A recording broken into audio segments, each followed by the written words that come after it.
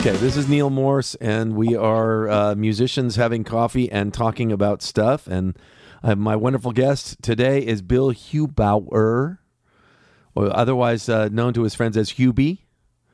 And glad to have you on, Bill. Thanks, Neil. Yeah. Big fan of the podcast. Oh, that's great. And although I feel like the coffee part of it doesn't always get enough attention, so I want to just really focus on this right now. Oh, wow. So you got the press. You got the press going. Yeah. Ooh. Oh, it's so satisfying. Oh, so good. And we're gonna pour that in here. Man, you're making me jealous. I want to do that. Hey, that looks really good, man. Yeah. So cheers. Yeah, cheers. Mine's gotten a little bit cold, but yeah, it's all right.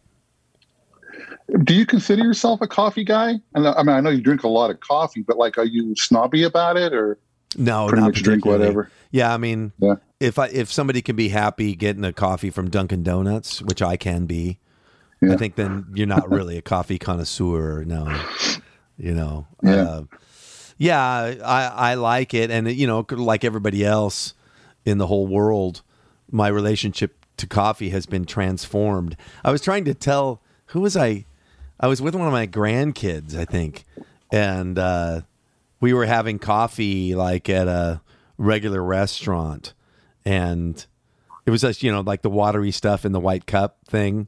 It's like, right, I just want you guys to know, this is what coffee was in America until like 1996 or something.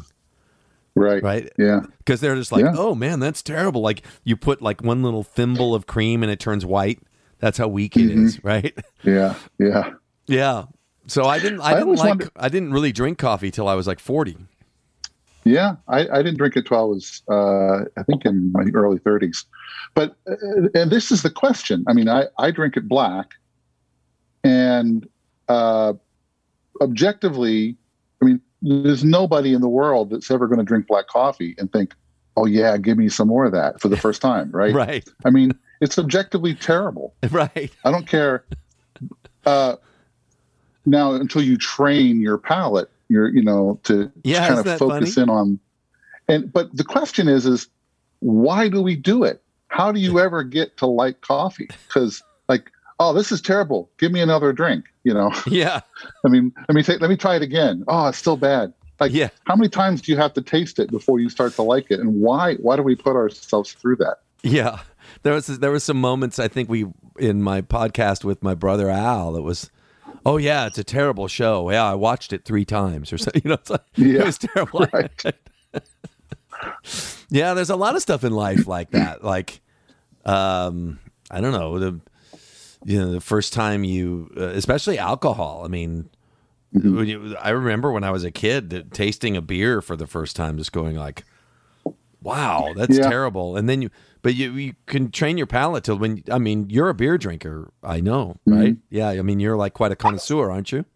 Oh, there you go. I'm a beer guy. I'm a craft beer guy. Yeah. Craft and it's beer. the same thing. It's the same thing. Like before the mid 90s, all the beer you could get was just terrible. And right. And again, why do we learn to like these things when we don't like them to start?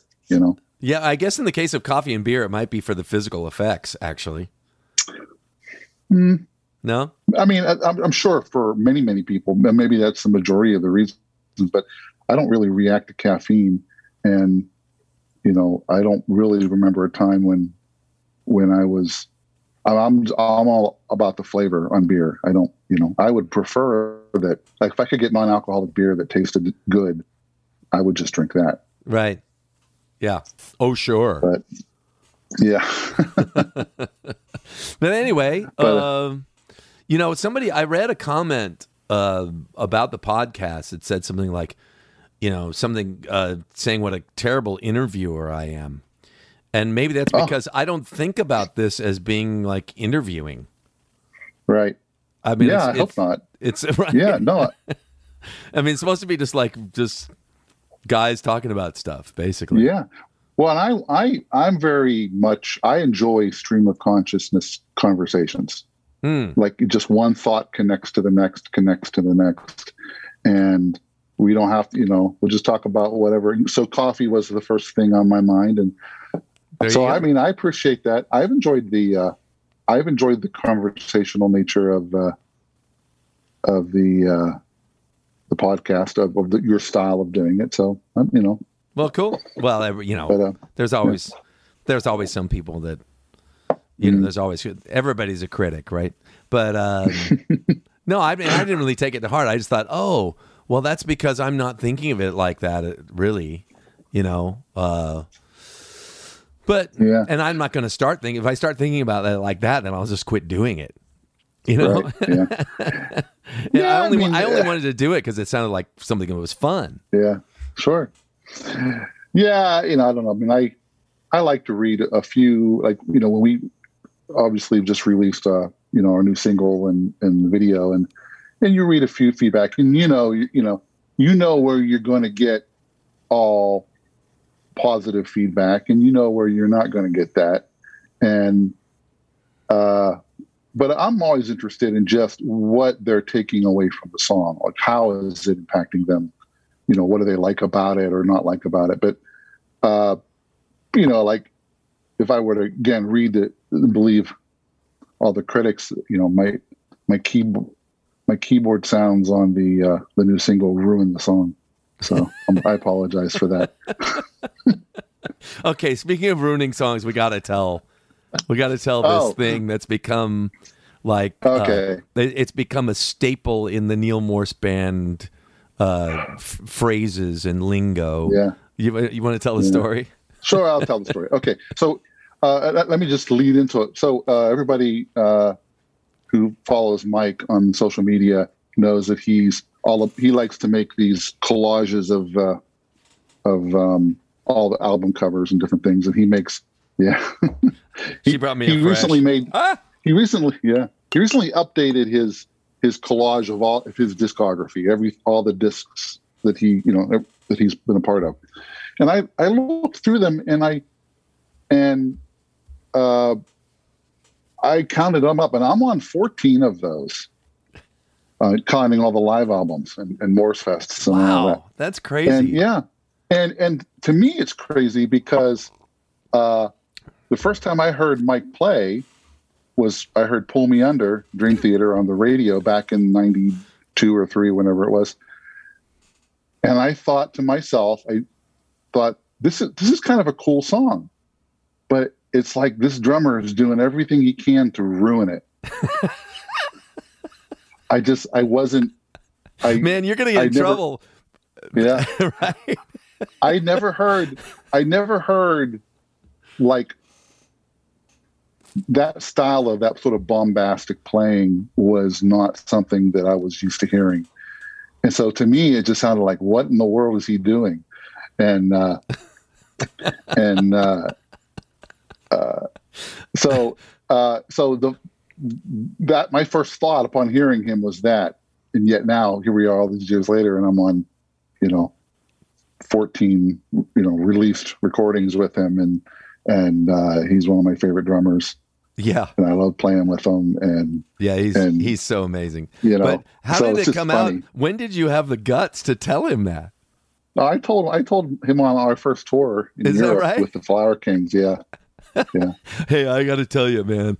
The first time I heard you play, I said, "Man, that drummer's doing everything he can to ruin the song." So now it's like this is something that we say in the band, like on a very regular basis. It's like, hey, Eric, it sounds like you're doing everything you can to ruin this song. It's just like about everything. We'll be watching TV together and like, oh, that guy's doing everything he can to ruin this TV show. Yeah. But so that's funny. And I love Mike, and I'm so, thankful to be playing with him. And I just think it's funny that it started out that way. Yeah. Well, a lot of things start off really funny compared to what they turn into. Yeah. Like how Randy, when he first sent me some of his demos or something, he was really trying to get a hold of me and wanted me to play on his album. And, the way I thought of him then, compared to what I think of him now, I mean, it just goes to show you that you you don't know all of what people are or what they're capable of. Right. Or, you'll judge something like really early on, and it turns out the dude's a monster. And not that I just thought, I don't know. I don't want to say what I thought, but well, and didn't I completely reject you? Well, it wasn't like I called. So you were selling. I had a CD on Radiant. I had called you and asked you. I was in a Christian prog rock band back in the 90s called 10.10, and we had a Christmas album, and you sold it on Radiant. So I had your number from that, and after one came out, I was inspired to call you out of the blue and say, hey, I don't know what you're doing, but if you need a keyboard player for your next tour, I'm your guy. And turns out that you didn't tour that album, and so there was nothing going on at that point. But it was, there was that awkward, like, wow, wow, you think you're being called to do this kind of thing? Or, we had that kind of conversation, kind of. Oh, did we? More of a spiritual, I think you were trying to see, where my heart was. Was I just a fanboy calling, or was I being led by the Spirit to do it? And right. And at that point, I had felt like the Lord wanted me to stay home with the kids. The kids were, that real developmental time.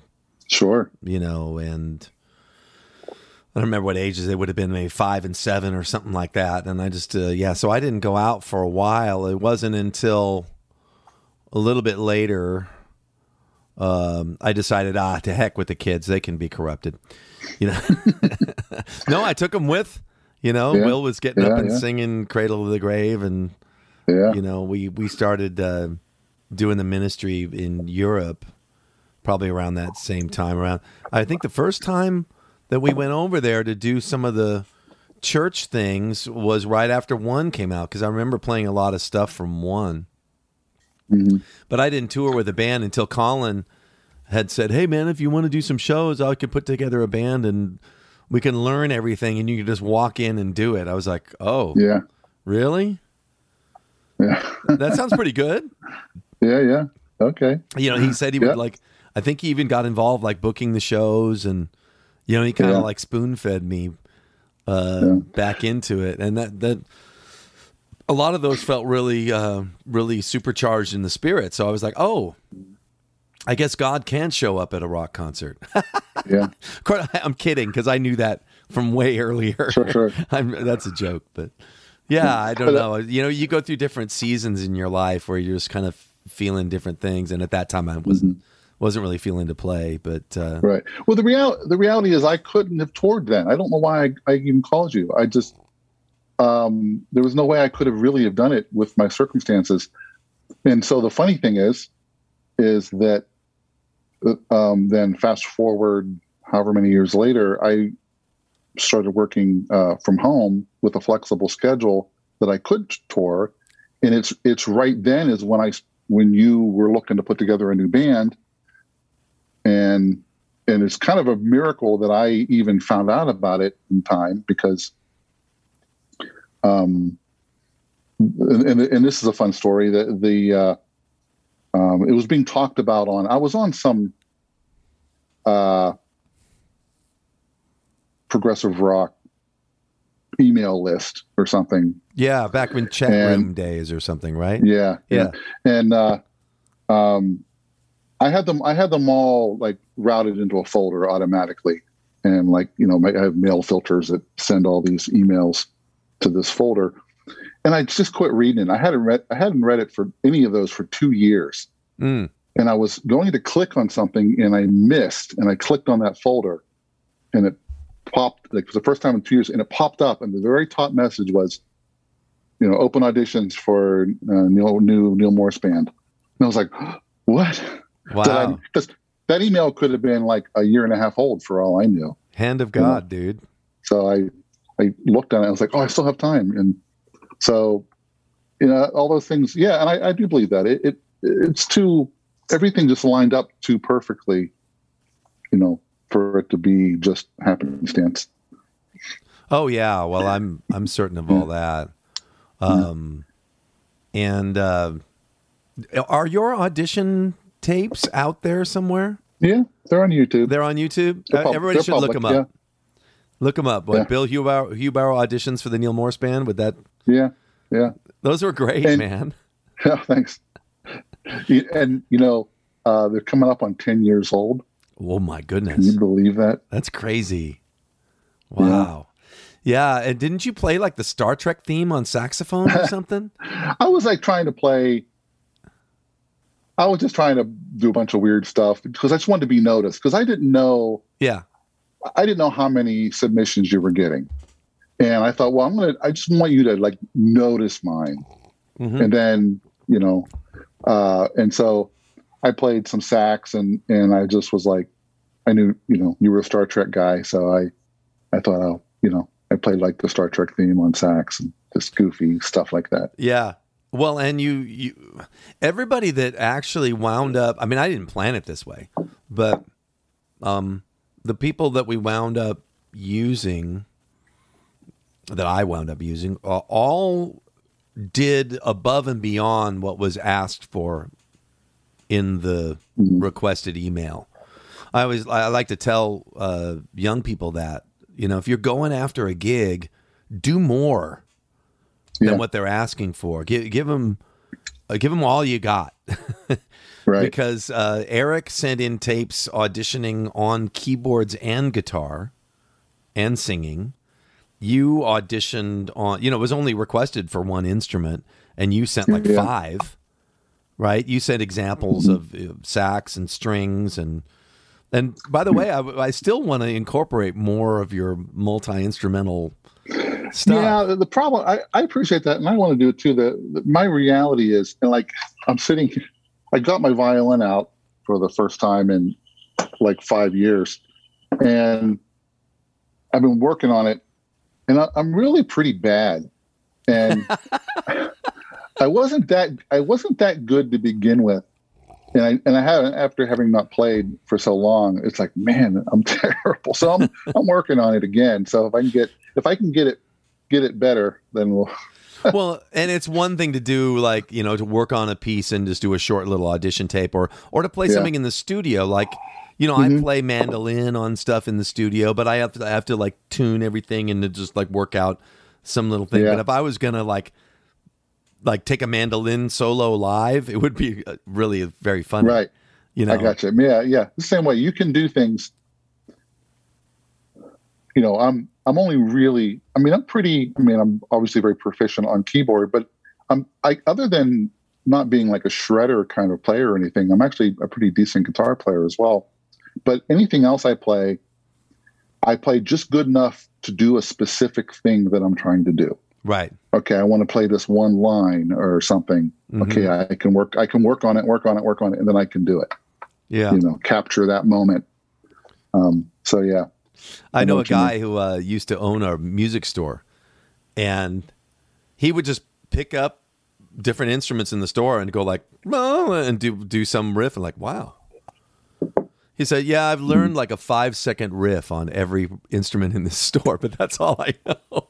Like, he'd pick up a saxophone and go like, or something. And like, oh, wow. So that's not quite what you are, but I'm not accusing you. Well, I've said, I've done stuff like that. I got to play something that seemed really fancy. And then I basically said, you've heard it. You've just heard everything I can do on this instrument. Right. Right. Yeah. But your voice was such a powerful selling point for me too. I was, I was looking for a band that could do, all these different things, all the 5-part vocal things and all of that. And, my range is, limited. And so I was looking for people that could hit the high notes. And so, okay. And we always tease Bill about his vibrato. He does the chin vibrato. Can you give us some chin vibrato? Just watch. watch any of our live videos and you'll see it. Hey, there's some famous, because I can't say who they are now because I can't remember, but I've seen some famous singers do that. So oh, I have too. I felt like I mean, there's nothing wrong with it. It's just there's something funny about it. I don't know. Well, the only I can do the vibrato without it, but that's how I learned when I was first learning to do it. I was struggling to like figure out how to do it, and so I found if I kind of connected the internal to something external, physical, that I can mentally think about what I'm doing. Right. Then I learned to do the vibrato, and if I really concentrate, I don't have to do that anymore. But right, I still do. It's something that we're letting you in on all the all the private NMB joking things. We're always like, Bill, come on, do your thing. Yeah. Especially, man, you get really up there. And I can, and that was new with the band. I never sang that high before, and it was on the Grand Experiment tour. I started to, because you're singing a lot. That was the most I'd ever sang. Like every night was singing, and I just stumbled over a different.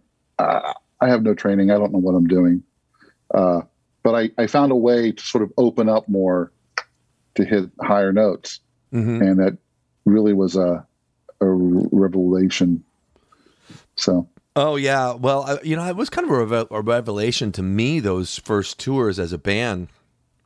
After, and by the way, I remember, because Randy had been talking about us getting together to write as a band for I don't know how long, but for many months before he was kind of nudging me, and I kept saying, "Yeah, I'll pray about it. Yeah, I'll pray about it." Well, when I did pray about it. I mean, I remember feeling distinctly like yes, it was a real yes inside. So I feel like the whole Neal Morse Band thing is definitely a God thing. But what isn't, right? Yeah, right. Well, I remember I remember when you told me we were in Germany. I can picture the club, but I don't remember which one it was. To tell you the name, and we were. Did it have a lot of female body parts on the wall, Bill? Well, I'm picturing the green room. It was no. It was the green room was upstairs with all these windows that opened out, and we could look out on the street and see all the people out there and stuff. Sounds like Markthalle. Is that Hamburg Markthalle where you're above the train tracks? No, not that one. No, okay. It was a different one. But when you told me, you said, "Hey, I've been praying about it. I've been thinking about doing, writing as a group." And, on one hand, I'm trying to affirm you. I want to affirm you. Yeah, well, that'd be great. But honestly, I just assumed that was going to happen. It never occurred to me that we wouldn't start writing as a group at some point. Oh, really? It was like you told me that. I was like, well, yeah, of course we're going to do that. I didn't realize how big of a deal that was for you because there was a lot of because your solo prog stuff was really you were in Flying Colors in Transatlantic, and you were giving up control of your only prog output. Right, that's right. By doing that, and I did not appreciate how big of a deal that was for you. Now it turns out you've discovered you can still do solo prog stuff. Yeah, it was like Sola Gratia. Yeah, but at the time it was just sort of like, well, this is my only outlet of that. I'm sure you were thinking, and I know that when I say give up control, it wasn't like a vanity issue, like this is my thing and do it my way. I know your heart. I know that it was really more about if you feel strongly about a certain thing that God puts on you to do something a certain way, you can do it the way that you're feeling it exactly, and you don't have to. There's no compromising.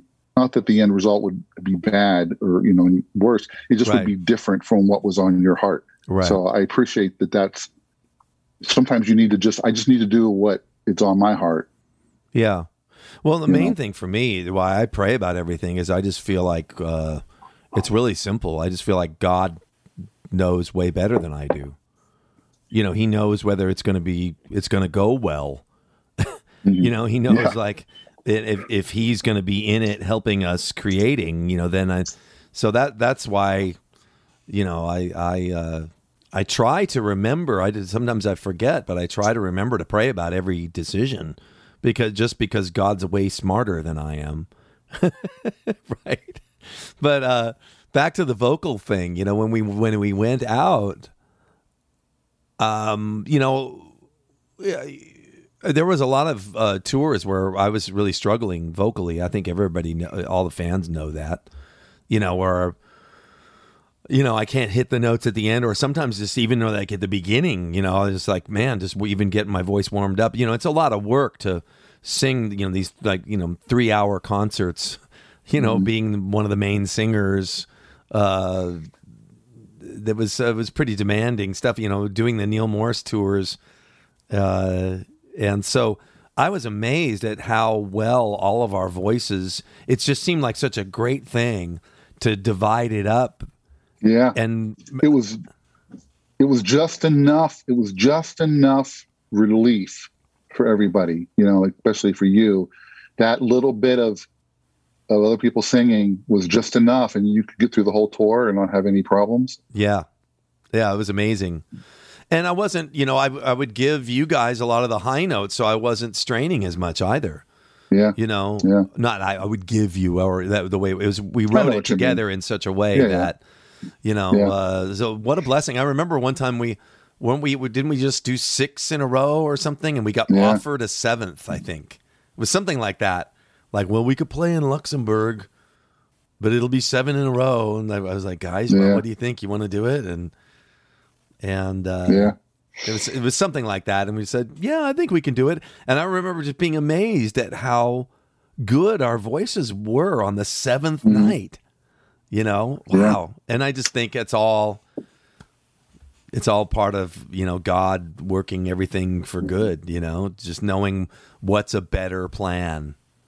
And, but it always does involve that like divesting of self thing. You know, it doesn't, and the more we're willing to do that, and being vulnerable. Like I remember on our first on the Green Experiment tour, there was talk of should we use samples, some additional vocal samples to help out, and I actually went through and prepared a bunch and tried to figure out how we could do them and keep them synchronized and whatever. And then when we just got to rehearsal, we just never did it. And I think the only thing I did it on the song Grand Experiment. We have that weird, I can't remember, there's this weird vocal echoey thing that we did, but I did. Oh, right. Yeah. But we just never really did it. And I'm so grateful that we started out just sort of going for it and opening ourselves up for, well, maybe this won't work, but we're gonna try it. Yeah. Well, it's always better when you're really performing the thing, as little samples and stuff as we can get away with. Yeah. It's always it just feels better. I think it's better for the audience, because even if it's it's always going to be a little more rough. Yeah. You know, but there's less to go wrong too. You know, it's like, right. You know, there's been a couple times we have used like percussion backing tracks. Like we used what's the slow song from Sola? The end of the Conflict? It has like that Latin kind of slow, just like some Latin profession. Home, already home, or something. Already home, like yeah. Yeah. And so we have this percussion thing. So, you know, and I am sending Mike a click to his ears, and we just was such a rare thing for us to do that. And it was like every night is like, I was always so nervous every night that it was going to sync up or it was going to work right, So it's just much better if you don't have to do that stuff. Yeah. Yeah. But sometimes you have to do it. There's just no way around it. Yeah. But we keep it to a minimum. And thankfully everybody's just good enough to pull this stuff off. I mean, that's what you need. You need to actually be able to actually do it, Yeah. Yeah. Well, and I mean, I'm just so thrilled to be playing with a bunch of guys that can make that happen. I watched, I don't know. I guess I shouldn't, I'm surprised sometimes, like when I'll see even like fan footage of something, I'll think, wow, that actually sounds really good. Like somehow that was okay. We're very impressed with ourselves, aren't we? Yeah, I know. Well, I'm not assuming that it does. Like I don't like I just, you just do what you can do, and then I guess when we play live, you're not always hearing the whole world. You're hearing mostly yourself and just enough other stuff to stay together. Yeah. And a lot of times you miss out on cool stuff that somebody else is doing. Oh yeah. And then when you see it back live, and it's like, wow, that was really great. That's why you need to go back to wedges, man. Be in the room. I'm the only one who doesn't wear in-ears. And it's a bummer for me. Like I'll want to go over, like the old days, like in the clubs, you'd go over to the guitar player, talk to somebody, and you'd make some joke about something, whatever. Yeah. Like check out the other guy. Look at him, or whatever. Mm-hmm. And no one can ever hear anything because everybody's like, what? Oh, huh? It's too late. Oh, I like to be in the room and hear as much as I can of everybody. But it is delicate because you do need to have your stuff louder, in which case sometimes if you want to hear everybody and be louder, you're talking about a lot of volume to get above the drums. Yeah. Yeah, I know. I mean, I prefer to have the wedges and be in the room, except that my ears are just ringing every night. Yeah, sure. And I don't like to wear earplugs. So yeah, I don't like to wear earplugs either. Yeah, I know. So I'll be deaf long before you probably, but at least I was in the room, man. I probably won't care about that when I'm going, right? Right. Yeah, really. Yeah. Hey, I wanted to show you this. Huh. I got this for Christmas. Oh, yeah. Is there some Bob Ross positive energy drink? Yeah, there you go. I haven't opened it. I don't want to. Oh, that's great. Is there some kind of Bob Ross resurgence happening or something? I don't know. Always. It seems like there's like a lot of young people are like into Bob Ross right now. Yeah. I wanted to have remember my Bob Ross mug? Yeah. That had and when it would get hot with the coffee, it would change. Yeah. It would do something I can't remember, but it broke. So. Yeah, my first real experience, I mean, I think my son Will used to watch Bob Ross when he was little, but I never really tuned it in. It wasn't until Bill started putting it on in the tour bus after the shows. So we'd do these shows and meet and greets and, all that stuff, and then finally get out to the tour bus, and Bill would make himself a bowl of what's that cereal you? Oh, blueberry frosted mini wheats. Right. And he's like, hey man, let's put on some Bob. Right? Total chill. Yeah. You gotta wind down. You can't just go like and so I can't sleep in on the road because I have to work. So that's a whole other story. But I have to get up and work on the tour bus. And so I have to kind of wind myself down quickly after the show so I can get to sleep. Yeah. And that, to me, you put on some Bob Ross and just have a little bit of comfort food, a little bit of cereal or something, and just chill. Yeah, it's great. Well, I wound up getting really into it too, man. Yeah. I was like, yeah, man, Like we were somewhere, I think maybe we were in Europe and we couldn't get Bob. We were like, oh wow. Well, we couldn't. Yeah, we didn't have internet or on the bus. Like, yeah, couldn't stream it. Wow, it was sad. We need some Bob, man. But that voice just so soothing. It just it just calms you down. And yeah, it's great. It's great stuff. So you were in. Tell me about the apologetics and stuff. How'd that come about? Oh, so I mostly have just played in local bands around Western Pennsylvania. I live just north of Pittsburgh, and I kind of quit playing for a while. Just was frustrated, and then a buddy of mine asked me to start playing at a worship service at a church. And that sort of rejuvenated me. I sort of had a purpose, and so I started hanging out with a lot of other Christian musicians. And there was this guy. So I had a band that was kind of a prog rock, Christian prog rock band, and we had done some shows with this group called Apologetics. That's a Christian parody band. So their tagline used to be, maybe it still is, Weird Al meets Billy Graham. That was sort of their thing.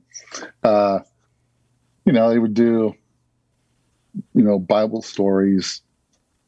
They would change the lyrics to popular songs to Bible stories. And a lot of them would be very witty and would include, and would point. So it was amusing, but they would point you to the scripture. Almost every song had the scripture reference right in the lyric, and you can go. And it really was a ministry that I could see a lot of fruit in. I saw a lot of people really getting into reading the Bible after being amused by the song, and it referenced the scripture, so they would go read that. And what was a good example of that? So they would do Hotel California was changed to a story about Mary and Joseph, no room at the inn. Those hotel can't afford you.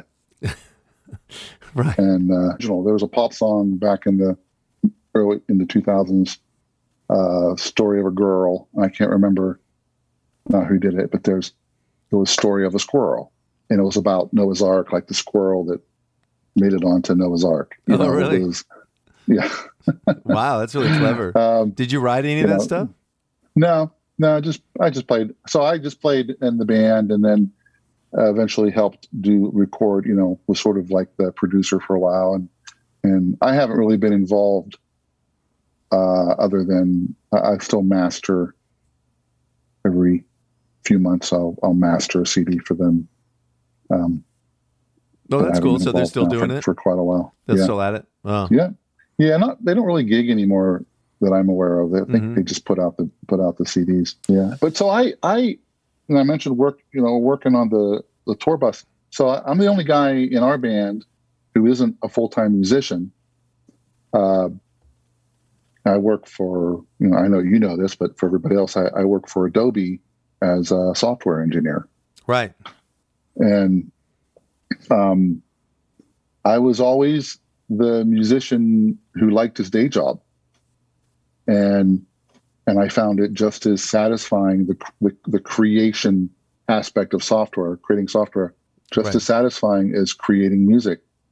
I always wanted to do both. Since high school, I always wanted to do both, and I'm still able to do both. Really? You started working on computers and stuff in high school? Yeah. I mean, what were you in high school in the 50s? No, we had it was in the early 80s. Remember the sure Radio Shack TRS 80s? Yeah, that's what I had, one of those guys. Okay. Yep. You had to load the program off a cassette. Right. The floppy disks and all that kind of stuff. Yeah. And if you wanted, when I was first got into it, if I wanted to play a game on my computer, I had to write it first. Wow. So you had to write your own games. So you got in your 10,000 hours in the computer world. Oh, yeah. I did. Before the 90s hit or something. Yeah. Oh, yeah. Oh, so you're one of those guys. Yeah. Have you ever read Malcolm Gladwell's book, Outliers? I've never read it. I am very aware of it. and I've had it recommended to me a bunch of times, but I've never read it. There's a really interesting statistic that he brings up. Is that I think he counts like the 20 richest people of all time, like including like Cleopatra and whatnot, and like 6 of them were born in 1954, 1955, or 1956. Like 6 of the richest people that ever walked the face of the earth. And his point was that they were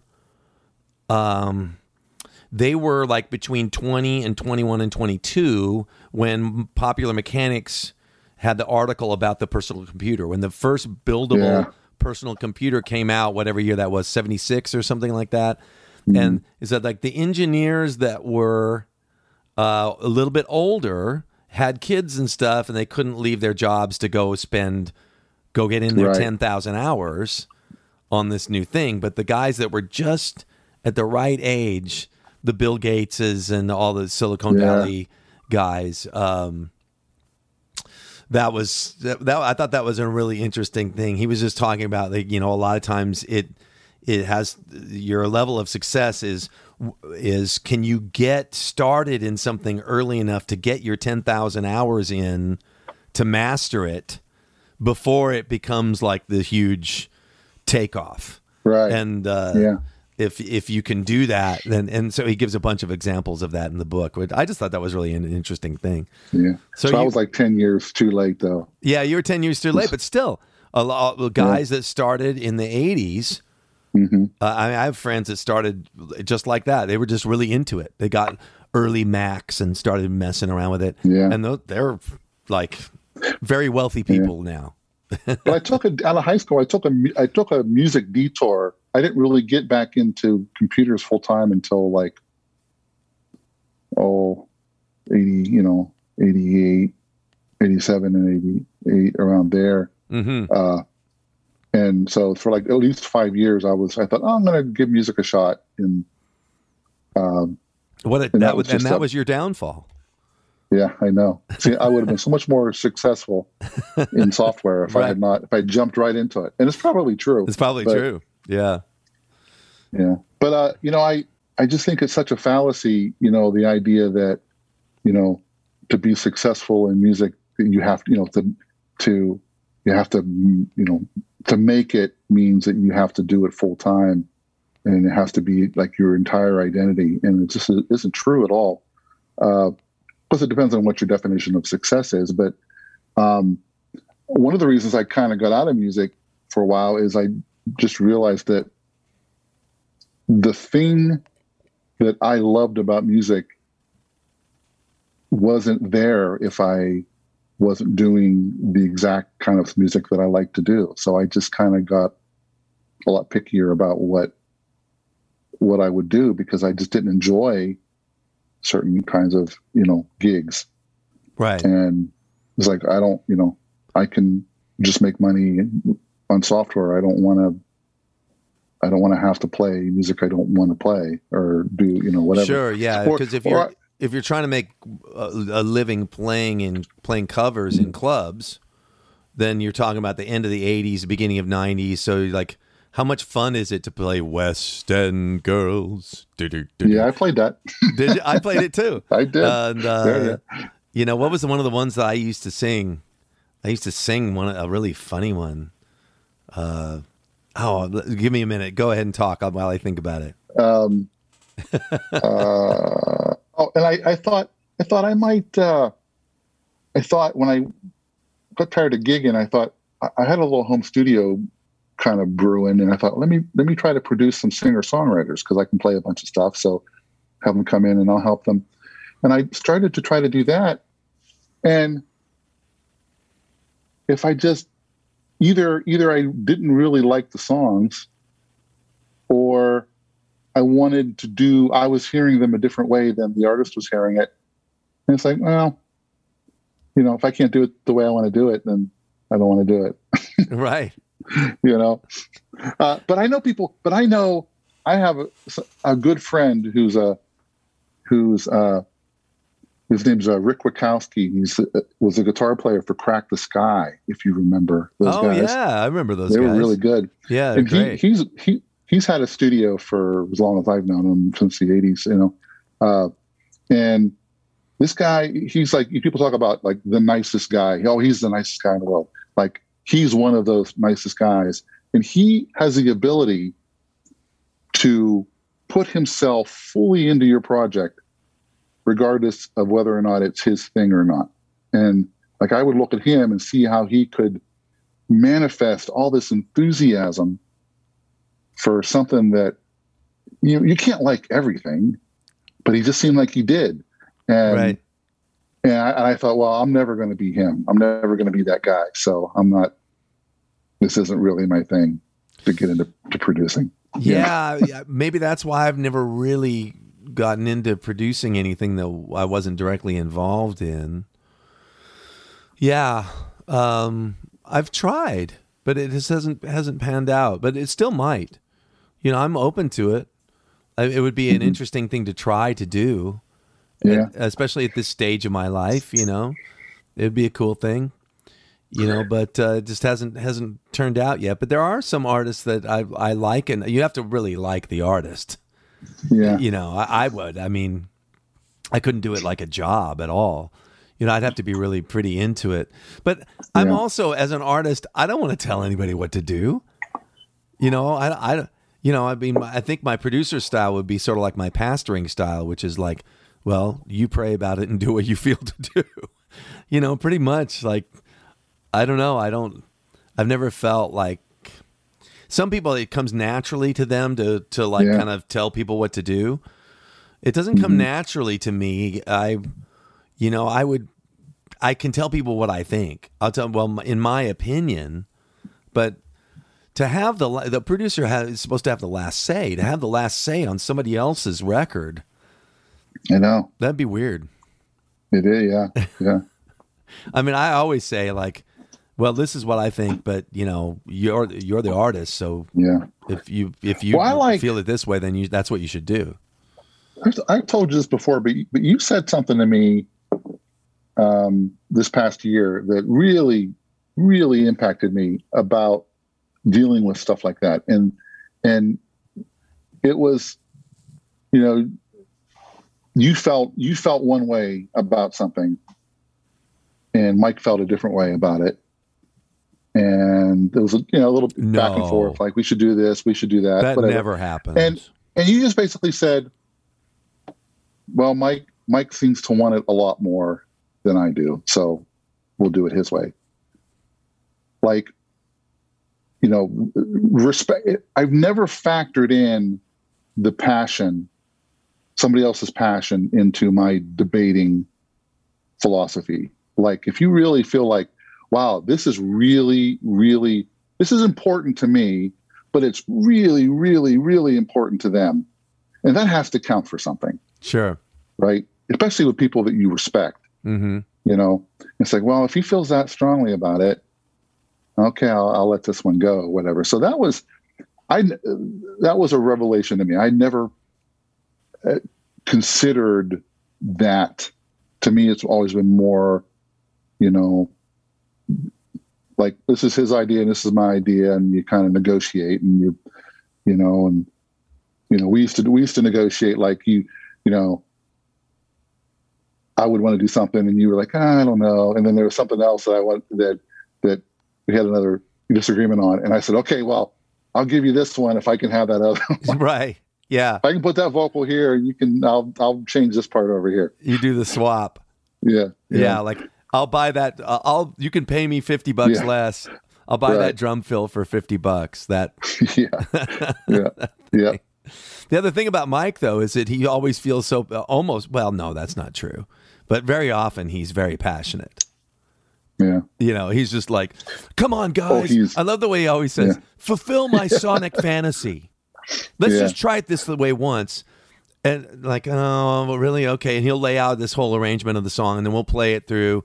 And a lot of times the rest of us are like, well, that's okay. He's like, guys, that was it. Come on. Like, he's so enthusiastic about it. Yeah. His enthusiasm has carried me through a lot of things, and he turned out to be so right. later on, it's like, hey man, we've both thanked each other for like, hey, thank you for pushing me through that part. Thank you for standing your ground on this thing, you know. But it's a really challenging thing, and for me, again, it takes a lot of prayer to know, like, Lord, give me the wisdom to know when to stand my ground and when to give, and you know, because there's going to be a lot of give and take in any collaboration, and who is sufficient for these things? Who can know? We can't always know in the moment, and we don't have a lot of moments.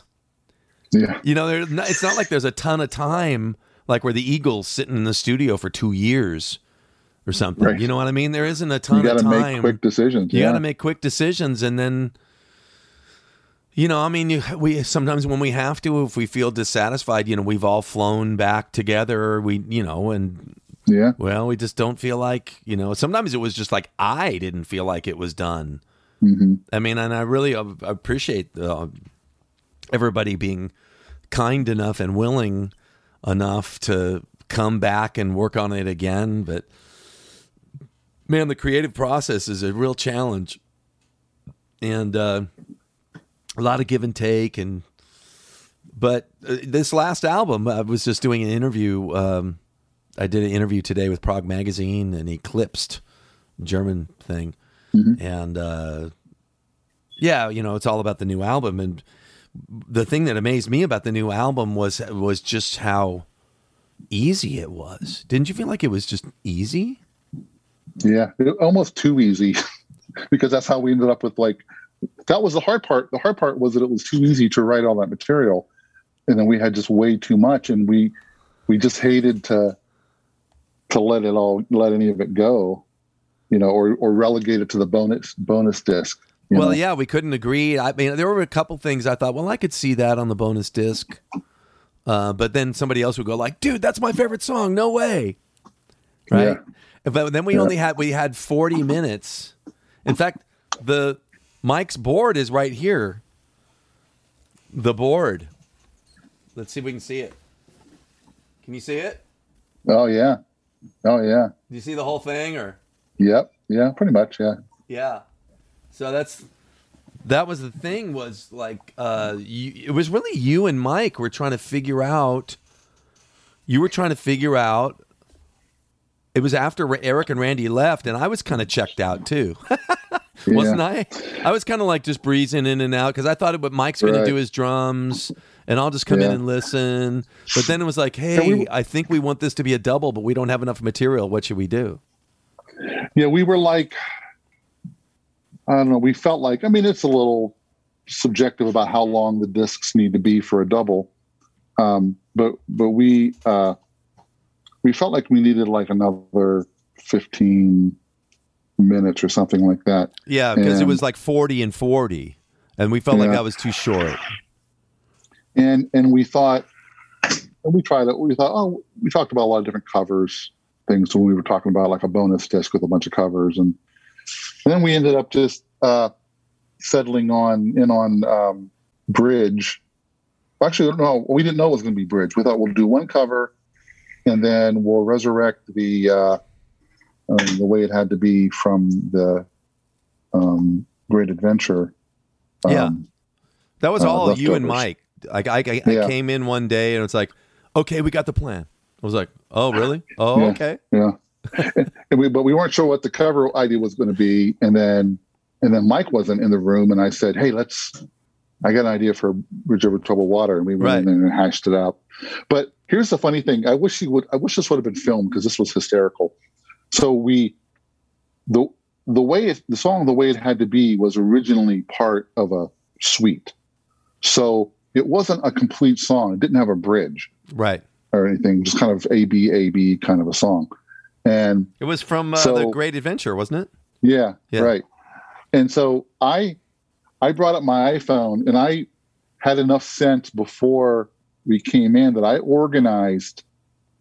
I had like, I don't know, 30 like chord progression melodies that could be like slow, kind of ballady, verses or bridges or something like that. Really? And And Mike and I just sat through there and we just played. Okay, how about this? Could this be a good bridge? And I would listen to it. Okay, and I would put it in the right key and try another one. So we just went down my list of like Legos, just piece of like, here's a bridge, you know, piece of the puzzle. And we hit on the one that we ended up using, and it's like, okay, this is going to be it then. So, you know, it was funny that's the way that was put together. Yeah, and you guys tracked that. You took out the original demos and then you sliced it. You cut in the bridge of just, but it was just you and Mike, right? Yeah. Oh, at that point, and then we all overdubbed to what you had done. But you and I worked quite a bit on the Bridge Over Troubled Water arrangement. I think before Mike showed up. I had the idea.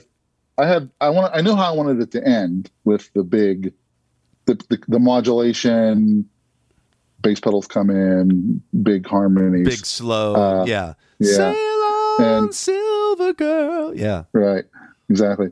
And then I kind of had an idea that like what the verses might be like, but we need some like special sauce on this. We need some kind of thing, and so then you and I started working on it, and I think it's fair to say that, you know, that we were inspired by Yes's take on America, Simon & Garfunkel. Yeah, America. Sure. And it was like, it's pretty obvious. Yeah. And so, you know, that was sort of the philosophy behind the way that was approached. And then we just sort of bashed it. And it really was like, we had like almost no time. And it was like, okay, we just kind of bashed it out, and I hope that's going to work. Yeah. I really wasn't sure it was going to work until all the parts were in there. I know, me too. I think we did the first part before Mike came, you know, and then because he doesn't get around till around 1 o'clock or something like that. So I think we worked on a click with the down, da da down, down, down, and then it was just like organ fill, some kind of organ like thing real here. Just like placeholder stuff. And I was totally thinking when it broke down into that the G. What do you call it? G13? Yeah, the 13 moving 13 chords. I was totally thinking of that part in Yes's America with the da, da, da, on the tron, you know. Right. And I was thinking of that, but it was such a wonderful moment for me. I don't know if anybody else thinks it's as crazy cool as I do, but when I went to play the solo on that part and I played it with that crazy Ottawa sound, I just thought, this is the crazy cool thing, man. Awesome. I was so into that. Yeah, I still am, but I kept sending notes to Rich like, more in your face. Yeah, drier and in your face. Yeah, because I think when I sent him the tracks, I'm sort of the clearinghouse of a lot of the tracks. People send them to me, and I sort of sort out, because a lot of times especially you and I, will play the same parts. Like I'll do, you know, organ parts through here, and you will too. And so we kind of check them out, see which one we're going to use, and then I'll ship them all off to Rich. But sometimes I'll do rough mixes here, and I had some effects. I had like an echo on that part you're talking about, and I forgot to turn it off when I exported. It got printed when I sent it to Rich. Yeah, that's why I kept saying drier, and it kept not being drier because it was on the track. Right. He was like, it's off. He had nothing on it. You know? Right. Yeah, it made it sound too pretty, Bill. Yeah. Don't want that. No. And that's something I appreciate about you, is that music should be ugly sometimes too. There should be, you know, it's all about the tension and resolve, you know, because to get ugly and then right. Yeah. So. Yeah, sure. Yeah. It's the juxtaposition or the transitions, what's the word I'm looking for? The contrast. Contrast. Yeah. Yeah, that's what makes it so great. You know, what makes I Get Up, I Get Down so great is it's right all next the stuff before. It's right next to right, just and then when that resolves, you know, yeah, that's the beautiful thing about music, Bill. It's a beautiful thing. Yep. Well, that's probably good, man. Yeah, we've talked a long time. Yeah, we've talked really long. Yeah, no, it's good, man. It's good talking with you. Always. Well, thanks for having me on. I hope this wasn't. Somebody might find this interesting. I hope, but yeah, we just talked. We just talked about whatever came to our minds. Yes, this is what we do. That's what it is. It's almost like how we write music. And this is and truly, this exact conversation pretty much could have just occurred like this if I had been there when we were just hanging out. Yeah, totally. This is kind of stuff we talk about. Yeah, that's true. That's true. All right, man. All righty. Well, thanks, man. All right. Take care. Take care, See Bill. you soon. God bless. Goodbye.